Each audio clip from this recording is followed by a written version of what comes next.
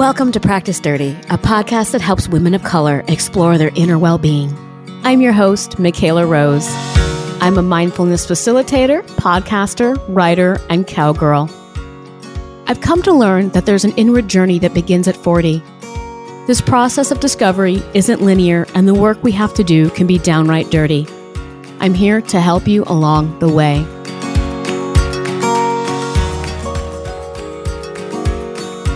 Hey everyone, welcome back. We're at episode 2. I'm going to start by saying that this episode is going to be a little long, a little intellectual, and a little hefty. But the rest get much easier and are really, really cool. But I had to start here because when I asked myself the question and then started doing the research on how did our relationships with food get so broken, it took me all the way back to 1890. Yeah, it actually started all the way back there. So that's where we're going to start. So, today I see more women taking their health into their own hands and making better and more informed decisions on what they put in their body and what they put in their minds. So when it comes to our food, we're eating better for the most part. I see women eating more vegetables. The research shows a lot more interest in live and fresh fruit and veg. Community-supported agriculture is becoming a thing. But at the same time, even though women are more interested in their health, the diet is still the leading cause of preventable things like obesity and heart disease and even death, because people can die from these things. We understand the concept of food as medicine, but we're still predominantly eating crap. So let me ask you something. If we as women know that something as simple as eating better can help us live longer, reverse negative health issues, and keep us out of an early grave, why aren't we all shouting, "All hail kale"? The thing is, we're very disconnected from our food. We're even disconnected from our own bodies. Instead of figuring out what works for us as individuals, we're caught up in the latest fads. Micro-fasting, prolonged fasting, keto, low carb, no sugar.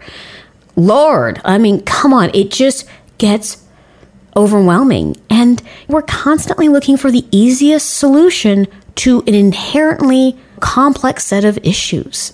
We buy into quick and often expensive fixes rather than doing research. Instead of putting the effort into building healthy habits and creating positive changes, even though they take time, we're looking for the next it thing to give us what we want right now. And as a result, our understanding of nutrition, of what it takes to feed our bodies and to help it not just survive but thrive, is almost non-existent. To put it much more succinctly, our relationship with food is broken.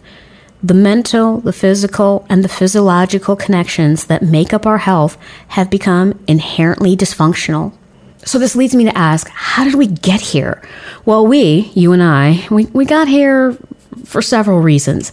And this is where I mentioned in the beginning, it's going to get a little intellectual, but please flow with me because this is so important.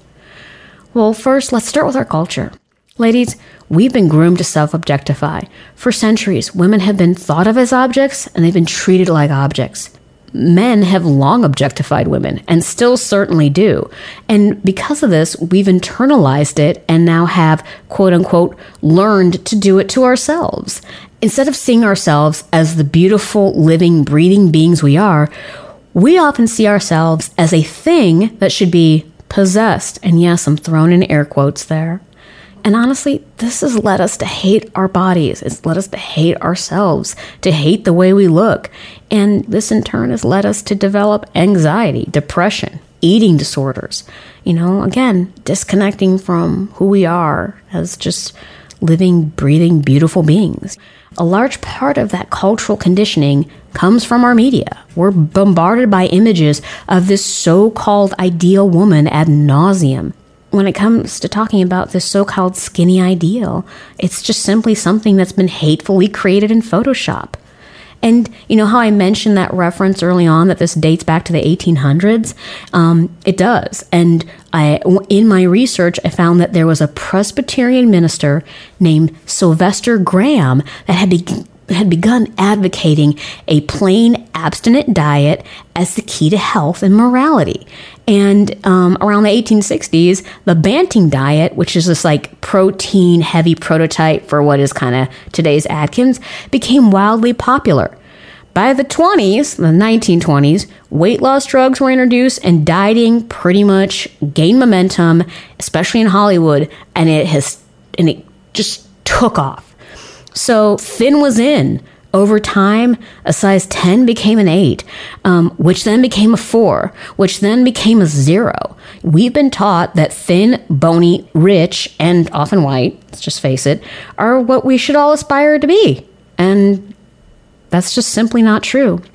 So if we look at this honestly, the narrow-minded stereotypes have been perpetuated by media is part of just a larger systemic problem. This is where just keep flowing with me, but this is, namely capitalism. We live in a world that thrives on our insecurities.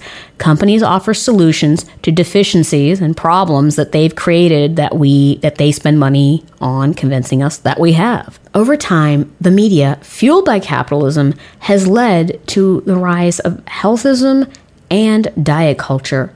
And with healthism, it's something you may not have heard of. It's a less talked about trend, but it correlates to everything we're talking about. But it's the belief that we should prioritize our so-called optimal health above anything else, regardless of the environmental impact we may have and or the socioeconomic conditions that we face. And that's just simply not true. So there are a few other things. I go into more detail about this in the show notes, so please check those out. But because of these things, media, money, and elite health have pretty much broken our relationship with food. And so now we need to talk about how we get that back, because what we think we need is very different than what true research and just intuition says. So the question becomes, how do we fix our relationship with food, our understanding of it? Well, in the next episode, I'm going to take you through some exercises that can kind of start that reconnection and get you thinking on the right track. So stay tuned, listen in, and hopefully it will help. Thank you for listening to this episode of Practice Dirty. Please support this podcast by subscribing on iTunes or Spotify and leaving us a rating. If you're looking for the best self-guided mindfulness and discovery tools available for women over the age of 40, head over to MichaelaRose.com. I'll see you next time.